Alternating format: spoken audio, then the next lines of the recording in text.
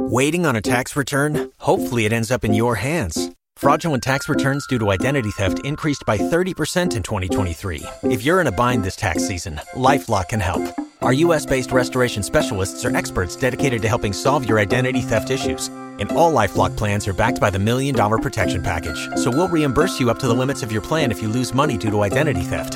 Help protect your information this tax season with LifeLock. Save up to 25% your first year at LifeLock.com/aware.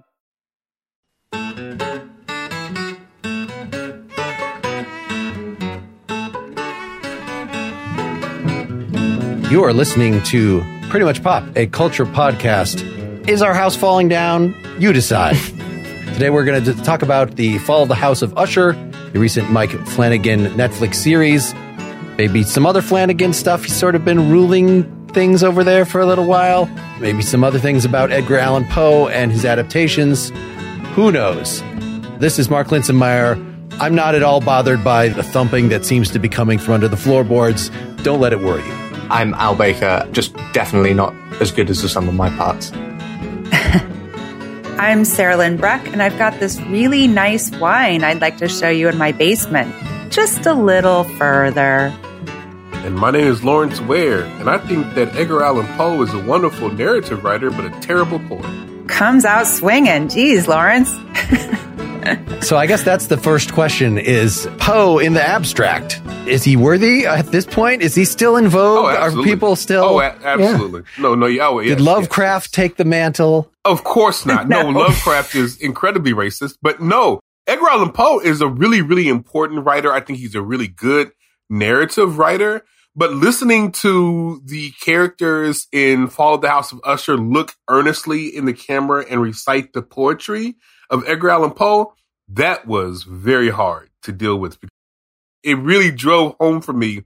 This guy is not a good poet, but the stories he tells, the way he tells them, top notch. Really, really important writer, really good writer. Absolutely agree with you about the show, but I think it just shows what makes Edgar Allan Poe so good. And the show didn't quite understand. Well, it seemed to understand in the first part of it, which is that Poe doesn't take himself too seriously. No, he doesn't. So he's not like a great literary poet. He writes doggerel, but I think what Poe shows is that there's such a thing as good doggerel.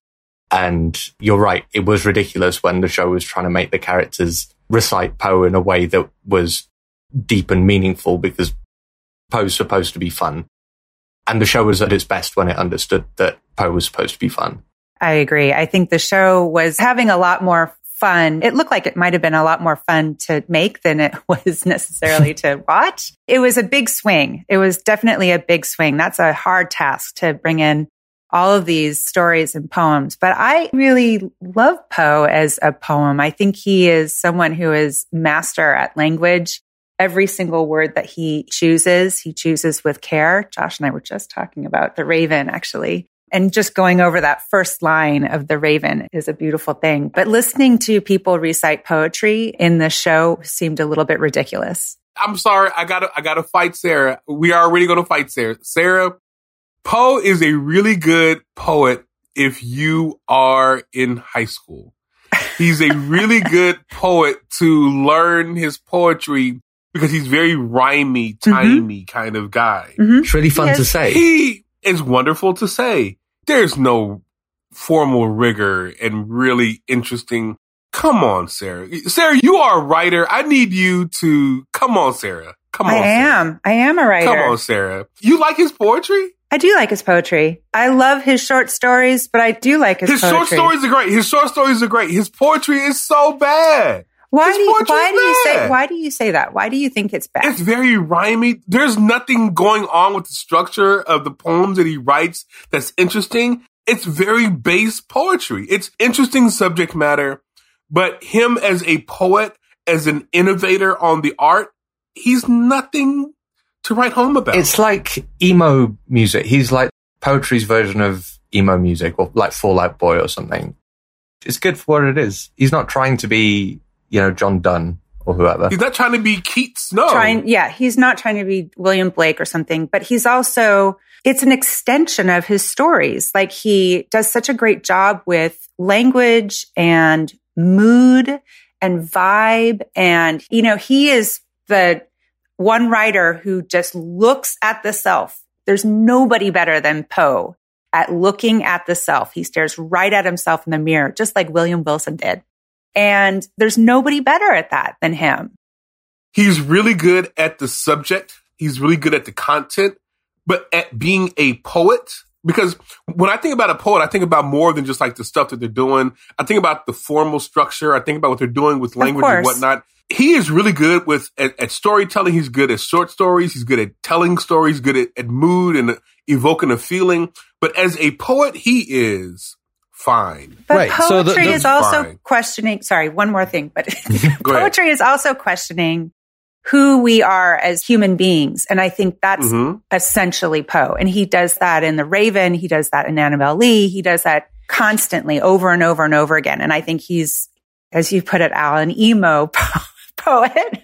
But at the same time, it evokes something in the reader. There's a reason why we're still reading him today. Yeah, just the role that poetry had in culture for a long damn time until recorded music really came around to replace that. He does an equally good job in The Raven establishing a mood. There's a reason that he's just been memeified. And that's what I think of this adaptation is just a collection of, you remember this thing from high school? Do you remember? You've heard this image of a pendulum, right? Not a lot to actually do with the short story, The Pit and the Pendulum, but there's a pendulum involved, and that's pretty much all you need. So it's a collection of images, and the poetry did just as much to contribute to that with Annabelle Lee and The Raven as the prose. So if that's all we want out of it is a mood. So we have a mood, and then let me ask you specifically. So I just listened to the story, The Fall of the House of Usher again. Very little actually happens in that story. Very little. Yeah, it's pretty spare. Why would you even want to adapt this? And I can see why if they decided to adapt it and to adapt it into more than a movie, you'd have to do something like they did here. But again, this is just a collection. It's a remix of a bunch of themes from Poe rather than an adaptation at all. The core approach I thought was really smart. They did probably the best. I can't think of a better way to approach adapting tales of mystery and imagination, which is what they set out to do. And you're right. The story, The Fall of the House of Usher, does not support anything like a series worth of TV. But what it does provide is a really good metaphorical hook to hang the show around. That's good. And they ran with that really well. And I thought some of the Black Cat at that episode stood out to me as the one that was most like a one-for-one retelling of the actual story. A lot of the others, you're right. The show also did a really good job of rewarding very clever boys and girls who had done their homework in high school and remembered the vague outline of the plot of some of these stories. All these Easter eggs. I have to show you. I was able to get out my old Norton anthology. Oh, crap. Look at that. I haven't seen that in years. I know. My goodness. I know. All my notes are in here. Really? What did you think about Poe when you were a student? She loved him. She loved him. I know she did. Yes, I did. I did. I think that the Fall of the House of Usher, I had forgotten what was going on in that story, so I went back and listened to, I actually bought I forgot what I bought. It had a whole bunch of Poe stuff in there, and it reminded me how little it was going on in that story. So what Mike Flanagan did, and he tends to do this well in all of his stories, in all of his shows, is he found a really good framework to kind of put up, and then he placed different things from Poe inside of it. He modified it a little bit. To be honest, I thought he was quite clever. I might be the highest of all of us on this show. I really enjoyed this show quite a bit. It's not as good as Midnight Mass, but it's right there for me at least. But he does a pretty good job of modernizing what Poe is up to, bringing up to where we are now, and kind of playing with it and just having fun. I thought that The Pit and the Pendulum was really interesting. That Telltale Heart was my favorite. Yeah. That's an old story that I remember, and I remember being kind of creeped out by it, but this was a really interesting kind of spin on it. The Black Cat I thought was really ingenious. I thought that this was quite good. I really enjoyed what Mike Flanagan was up to, and I'm kind of happy to see that he's playing with form like this and kind of pushing horror forward while at the same time remaining true to what Poe was all about. I'd never seen anything by Mike Flanagan before Usher. Do you think this was a good introduction to his stuff? It kind of made me wanted to go back and watch some of his other It's pretty stuff. atypical. Most of his is heavier. Oh, really? I don't know. Dr. Sleep is really, really good. It's really one of the best movies. That's not his brainchild. That's it's just really it's good. Just Well, it kind of. Come on, it kind of. Well, I guess this is the question that he's well known for doing these adaptations, and so he reflects the mood generally of what the original was. This one purposefully was more campy, more you're cheering for the deaths, more comical. Whereas Midnight Mass, the other one that I watched just in preparation for this, it's very different. Like there's like some real, actually pretty good theological discussion and a lot of like, it's a meditation. I committed, a drunk driving thing. This is the premise of the whole thing. And now my life is shit. And so like just starting in that place and taking it really seriously. Mm-hmm. Okay. I mean, to be honest, Mike Flanagan is very similar to Stephen King in many ways. He's very interested in similar themes. The pacing of his, I guess, TV shows is similar to Stephen King, although his movies are a little bit different. Like, if you want a Mike Flanagan primer, I would say, honestly, Ouija Part 2, that's one of his films. It is so much better than it has any right to be. It is a surprisingly really good movie. I liked Hush quite a bit. I thought that was good. Gerald's Game, I didn't love it, but people tend to love that movie for some reason. That's on Netflix. Midnight Mass is really good. And also The Haunting of Hill House, the first of that's the on TV Netflix, shows. right? That's on Netflix. That is really, really good. And that is scary. It is really creepy because in The Haunting of Hill House, he has ghosts all over the frame, but they're all in the background to kind of give you the impression that ghosts are like haunting these people. Oh my God. It's a really good film. It's a really creepy film, but it's so good and the acting is top notch. So Mike Flanagan is really one of the best horror filmmakers working right now. It's just that he made this pivot away from making films. The last film he made was, I believe, Dr. Sleep. And he made this pivot towards making these TV shows for Netflix. Now moving forward, he's going to make these TV shows for Amazon. But I hope he gets back to making films really soon. With Usher, one thing that I wasn't loving about this was that it was just seemed like nobody except for the granddaughter was redeemable. It was, you're like rooting for all of these kills. And once you get what the framework of the story is going to look like, you kind of can predict, or at least from my watching experience, I could predict kind of everything that was going to happen. Just about. I don't know. I wondered what was the point of bringing in this Sackler-esque family to stand in as the ushers. Like, what was the point of all of that, do you think? I mean, to be honest, I think that Mike Flanagan is really mad about what happened with the Purdue pharmaceutical company. And he's very upset with that family that's behind that. And he's very upset with all the wreckage that happened because of oxycodone. And so he's kind of doing this like wish fulfillment, like making them suffer. Mm-hmm. And that's part of what I think he was up to, is that he was drawing on his anger and how frustrated so many people are that they're never going to have any kind of repercussions for the decisions that they made. And so he made them suffer on television. That might be just my reading of it, but that's kind of what I felt like he was doing.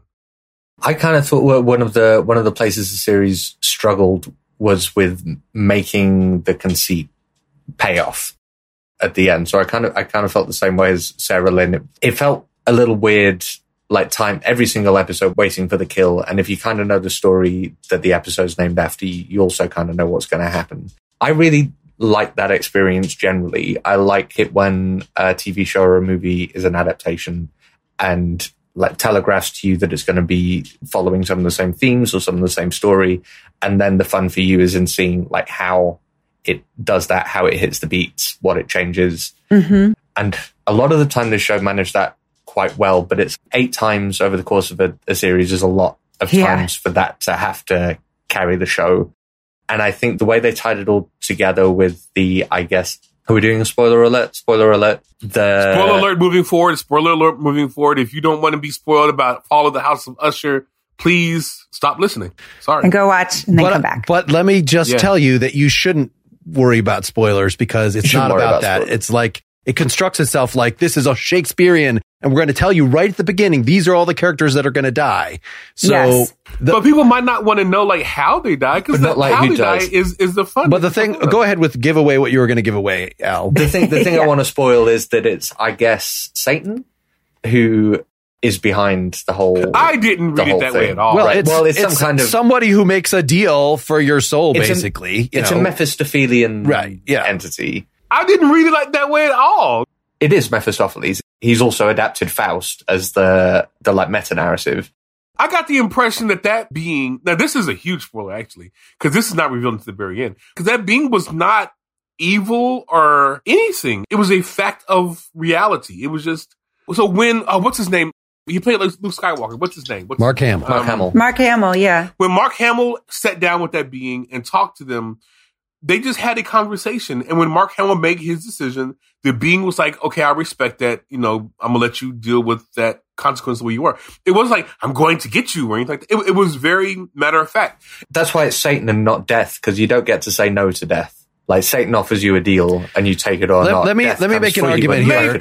Maybe you're right. The evil that was done, the evil was done is not the maliciousness which the being decided to kill some but not others, and, you know, was compassionate to the granddaughter in the manner of death and said, I would have been compassionate with you, but you're such a bastard. That there is a moralistic quality. The evil is in, I'm going to make this deal with you so you get to do whatever you want. I'm giving you the ring of Gyges, and I know that probably that you're going to be able to wreak havoc on the world. So it's not like, I'm just giving you your free will. It's no, I'm going to give you a consequence free. So really the being is the one who's responsible for, you know, putting someone in a state of temptation that they know, and apparently doing this repeatedly with rich people throughout history in a situation where they will do untold damage upon the world. And also, she gives them a choice. Roderick seems like the most evil. I think he's even more evil than Madeline because he already has a kid at this point. Is he dense if he doesn't get what the terms are, that you're ending your bloodline? Like, that is it. The fact that he agrees to that means he is the purest evil of them all. But I was listening to a podcast and somebody raised the question of whether this show is asking if evil is inherent as being part of a human being, or if it's something external, if it's something that comes at us from the outside and tempts us, or is it a combo platter? I read this as it being part of humanity and part of because for me, the real evil in this story is greed. Like, that is greed and hubris. Maybe Al is trying to change me here. I didn't read that being as the devil, because when I think of the devil, I think of like an evil being who's behind the scenes manically thinking of how bad to get people. Maybe this is a version of the devil that's being presented, but the real evil of this is really the greed of, I guess, Roderick. Maybe his sister as well, but really Roderick. That's really what the greed is. That's really what the evil comes from his decisions, and everything that happens is a byproduct of what he decides. That's how I read this story. So that was already within him. It was him. It was him. I think Sarah Lynn was onto it when you brought up the idea of consequences, and it seems like, Lawrence, earlier you brought up the fact that this is clearly inspired by his anger at Purdue and the pharmaceutical industry generally.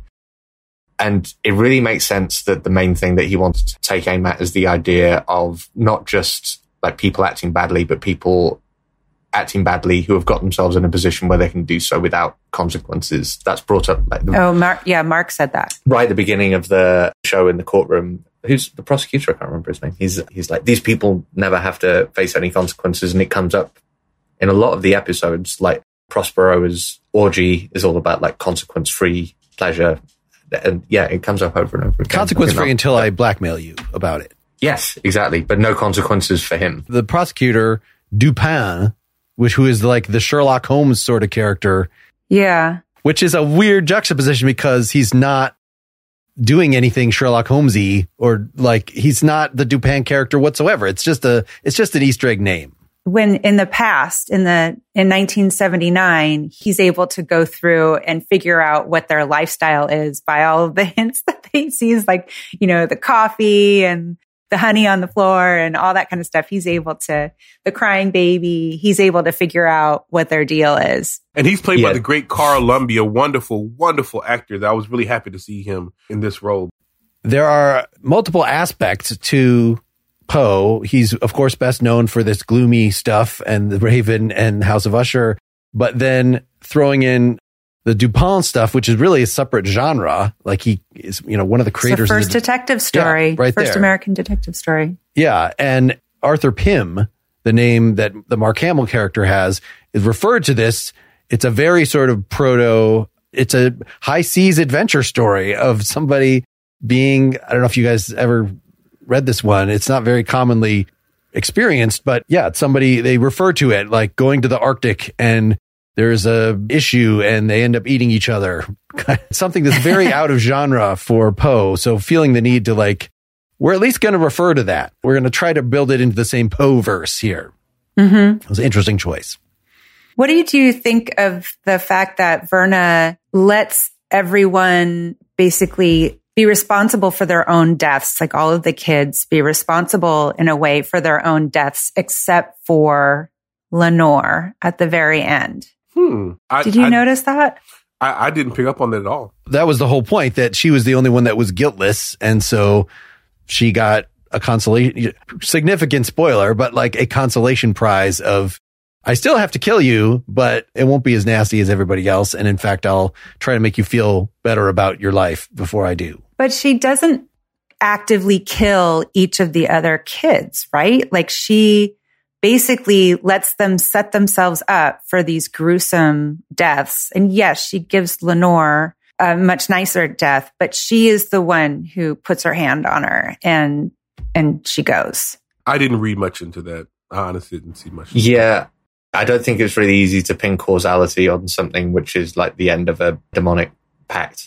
It was there. I got stuck in a thinking loop when you brought up that comment from the podcaster about whether the issue is about the idea that the TV show is exploring, whether the nature of evil is internal or external. One of the points of the show might be is that it just kind of doesn't matter. If you think about the original stories that Poe's telling as well, especially the stories of his which end in people going mad and usually dying, which is probably most of them. One of the common themes is that there is always something real which is happening to the characters, or it feels in the story like these are real things that are happening. But these are also things which, if those characters were to tell other people that those things had happened, they would sound insane. And they're, sometimes they're found ranting at the end about these things that have happened. I think a similar kind of issue arises if we're talking about the internal or the external impetus for these characters' downfall. Because yes, it was Prospero's decision to hold a party and not thoroughly check everything, but he was also fated to die because of the bargain that had been struck. It's everybody's fault and nobody's fault. I don't think the stories are about who's at fault. I think they're about what it is to fall from grace, to lose your place in the world all at once. I don't know. What are the stories about? You need parts? O'Reilly Auto Parts has parts. Need them fast? We've got fast. No matter what you need, we have thousands of professional parts people doing their part to make sure you have it. Product availability. Just one part that makes O'Reilly stand apart. The professional parts people. O'Reilly Auto Parts. I like the fact that for the party death that the father held himself legally responsible because he set up the situation in which there were these chemicals there and they were stored illegally and blah, blah, blah.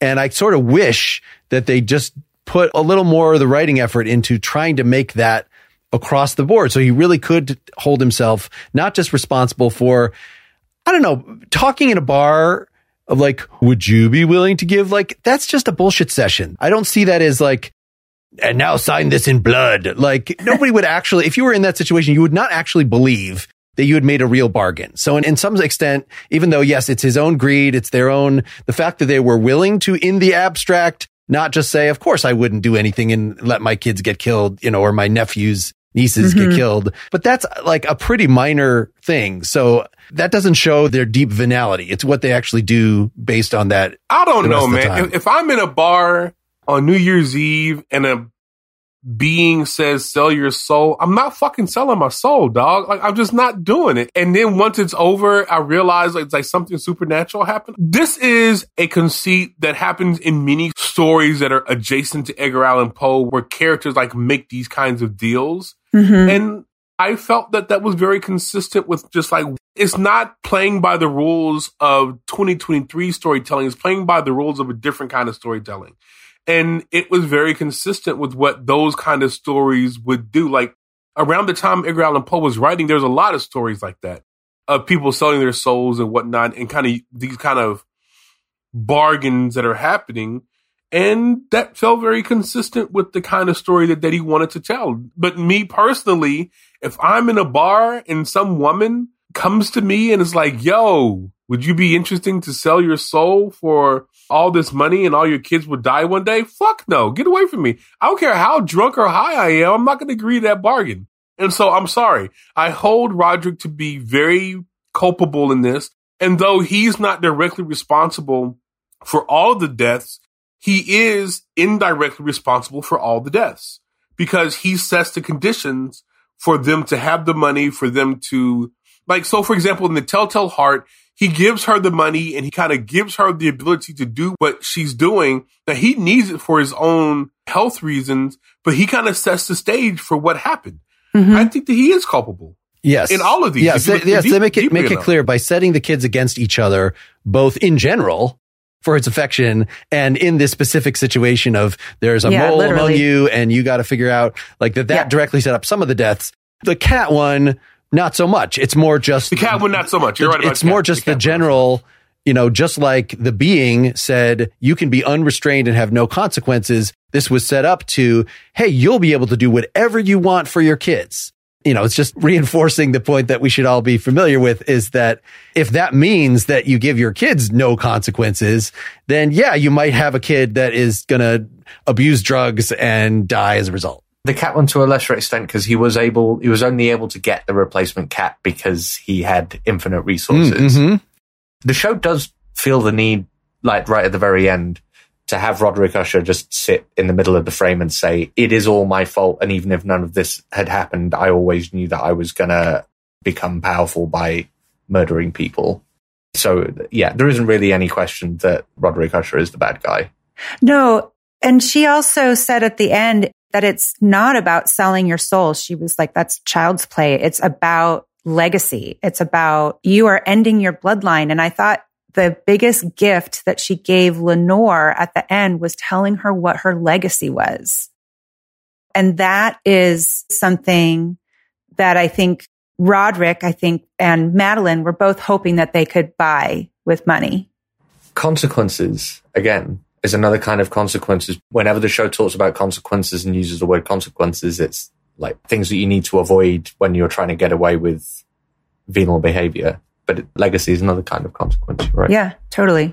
I want to talk a little bit about what I appreciated from this show, though. So one of the things that I really appreciated, and it might have creeped you out if you noticed it, or you might have missed it completely, but oftentimes there's a couple of things, actually. First of all, one thing that you might not know, they had to change Roderick, the actor who's playing Roderick, like in the middle of shooting the show. Yes. Because there was all kinds of drama around another character. Another actor. I'm not going to get into the depths of that. Frank Langella. Anyway. Yeah. They had to change it midstream. So I thought they did a really admirable job of kind of reshooting everything around that because they had already started shooting and then they had to change it.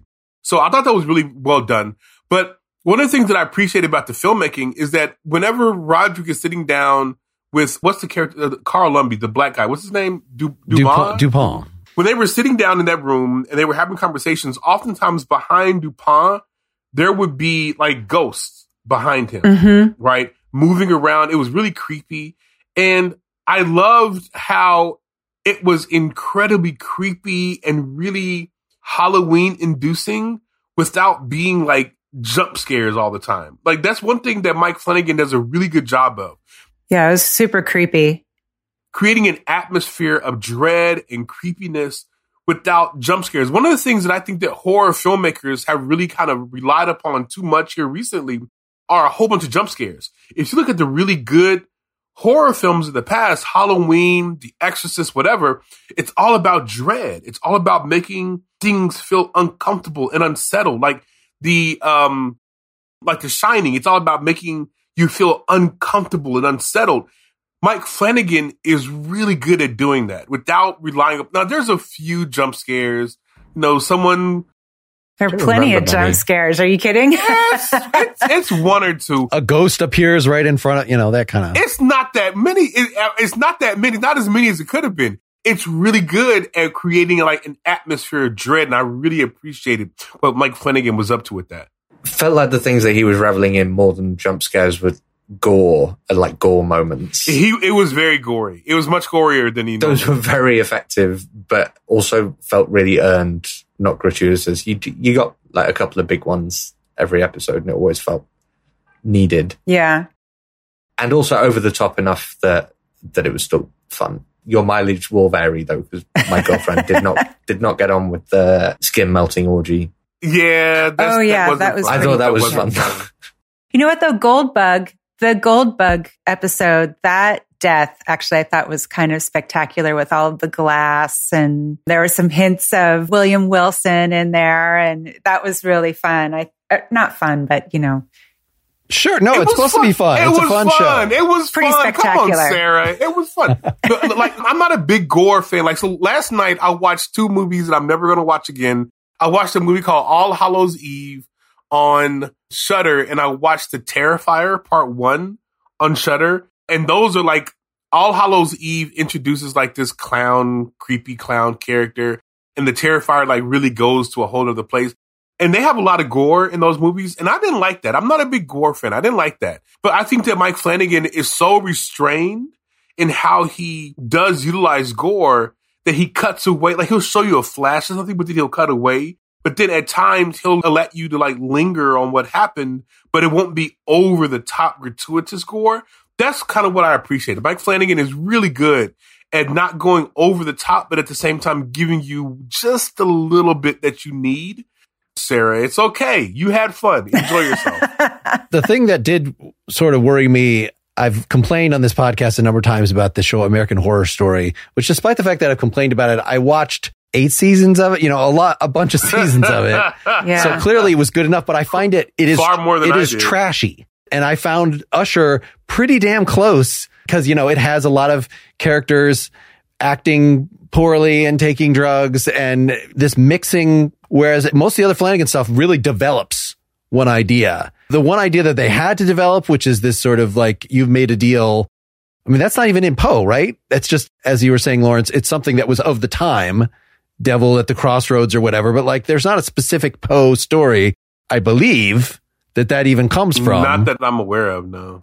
I'm just wondering if I can see this as a high point in art, while at the same point seeing American Horror Story, which is a lot of similar. Like, one thing that was fun about this is seeing the same actors that were in Midnight Mass, that were in Haunting of Bly Manor, in these different. Henry Thomas, who played the kid from E.T., play a coke addict. Love that. Like, that's he's having so much fun. Hilarious.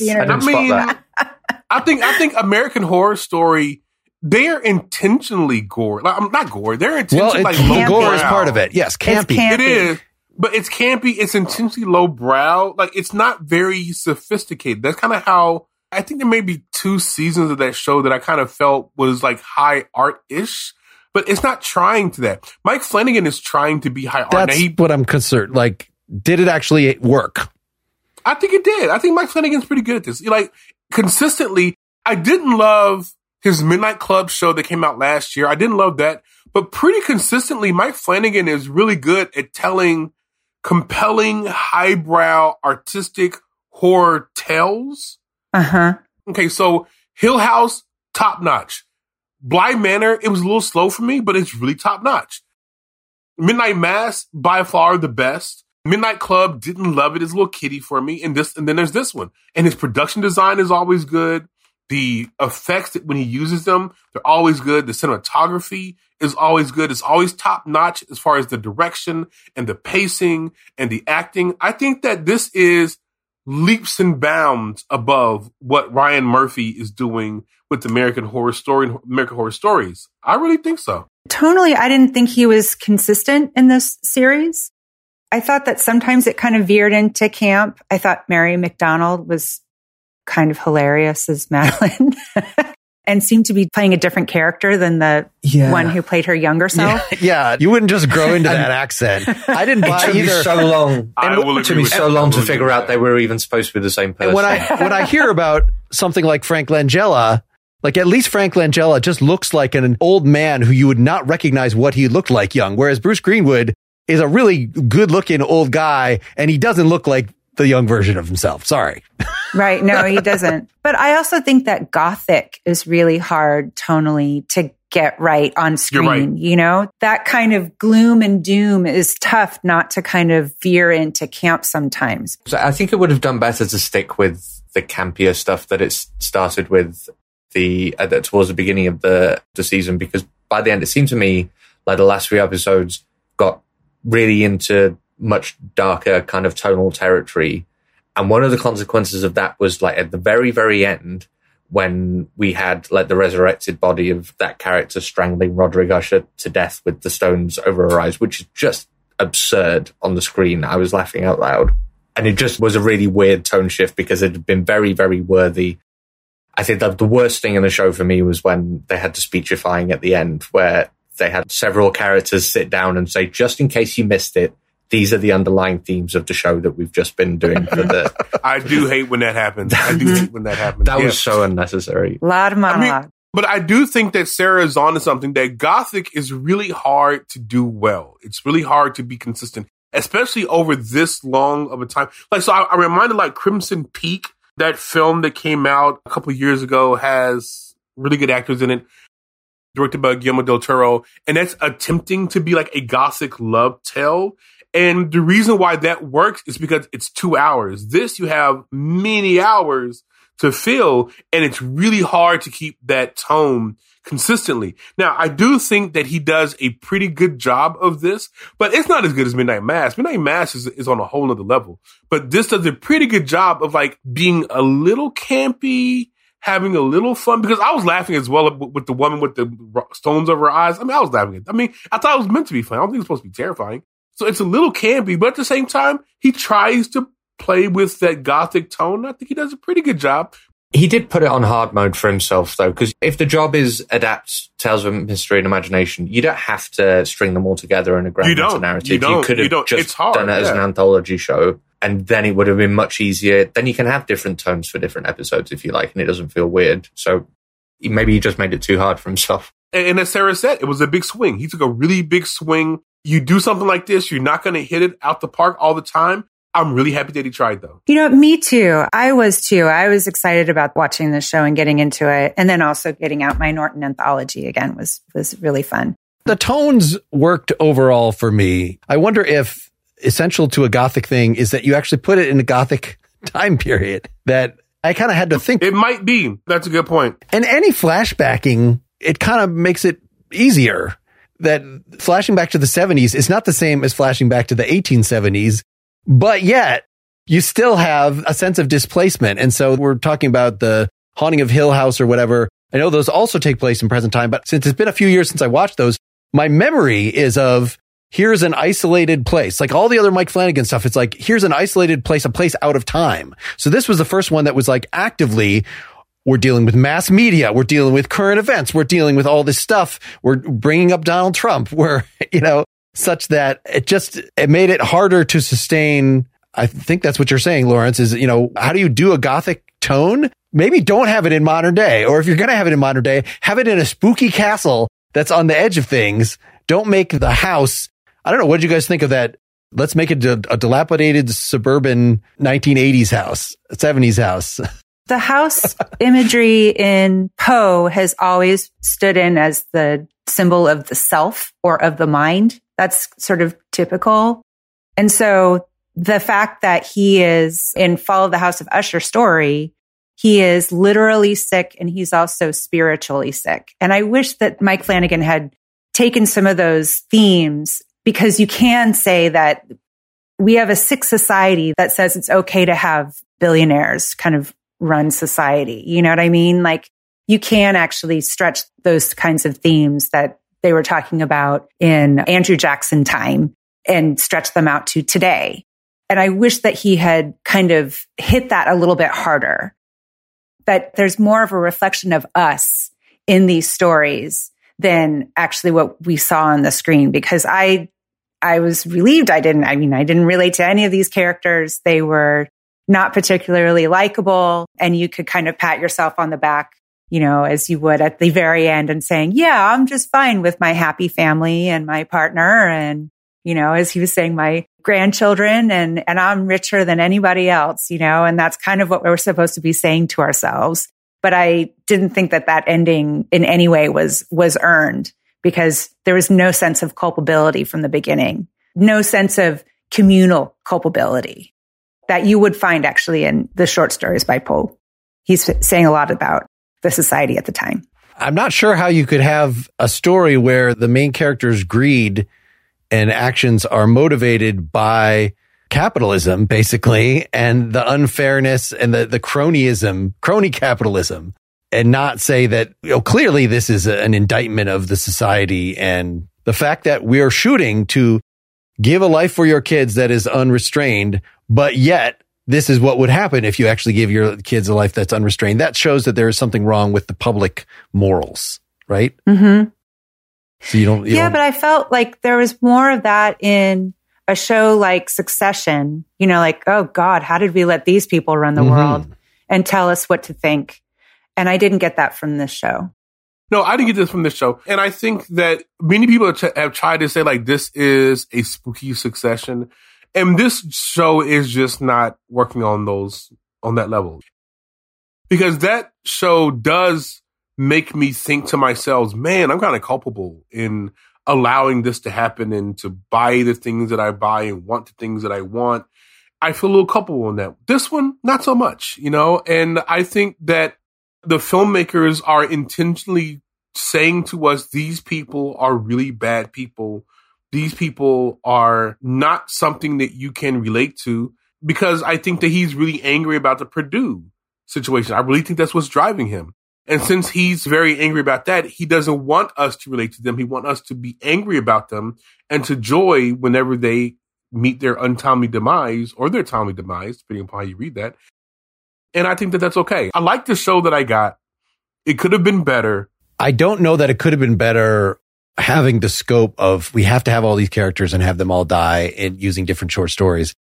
I don't think you could have had some Succession level drama given that framework. Like Midnight Mass can have that because it has much more modest aims, because it has fewer characters and we're really focused and very little happens to them. It's sort of just kind of one extended event that is happening to them over a period of a month or two or whatever that happens in that show. And I'm not going to spoil that show because it is definitely...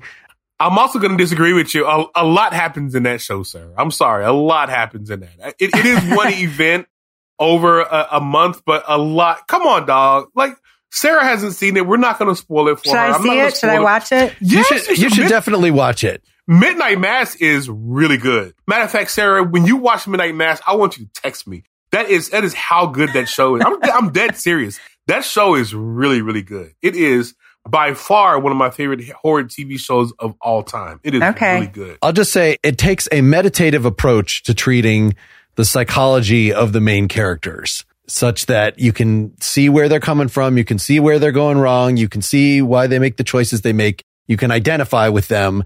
And that's just what drama is, right? That's why Logan Roy, all the Roys, they give you enough that even though they're despicable, you still are supposed to feel enough for them that you actually care about watching their antics for this long. Mm-hmm. And you would not care if we had, more about the home life of Henry Thomas and his wife and his daughter, Lenore. It's a very barren, nobody can actually relate to each other. Nobody has real relationships, it seems. So, but we got the origin story for Roderick and Madeline. Like, we knew where her mother was coming from, and we were supposed to sympathize with them from the beginning when they were kids, but that absolutely did not extend to any other part of their lives. She just seemed, Madeline in the 70s just seemed like just a ball of anger, just a ball of rage.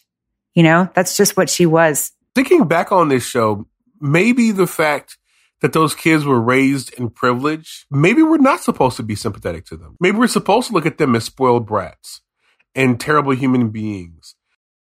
And Roderick and Madeline were the only two quasi-normal ones there for a while. But the kids have never known a normal life. They've only had privilege. They've only had excess. And they were all kind of rotten to the core in their own individual kind of way. Maybe that was the whole point, to let us know that these people are not good people, no matter what, because of the lifestyle that they enjoy. But that's a big leap to say, because you've been raised extraordinarily privileged, you're an asshole. You're just destined to be an asshole. And I don't know. Isn't that the whole idea of Succession? Isn't that exactly what Succession's doing? Succession is doing that, but it does it very well.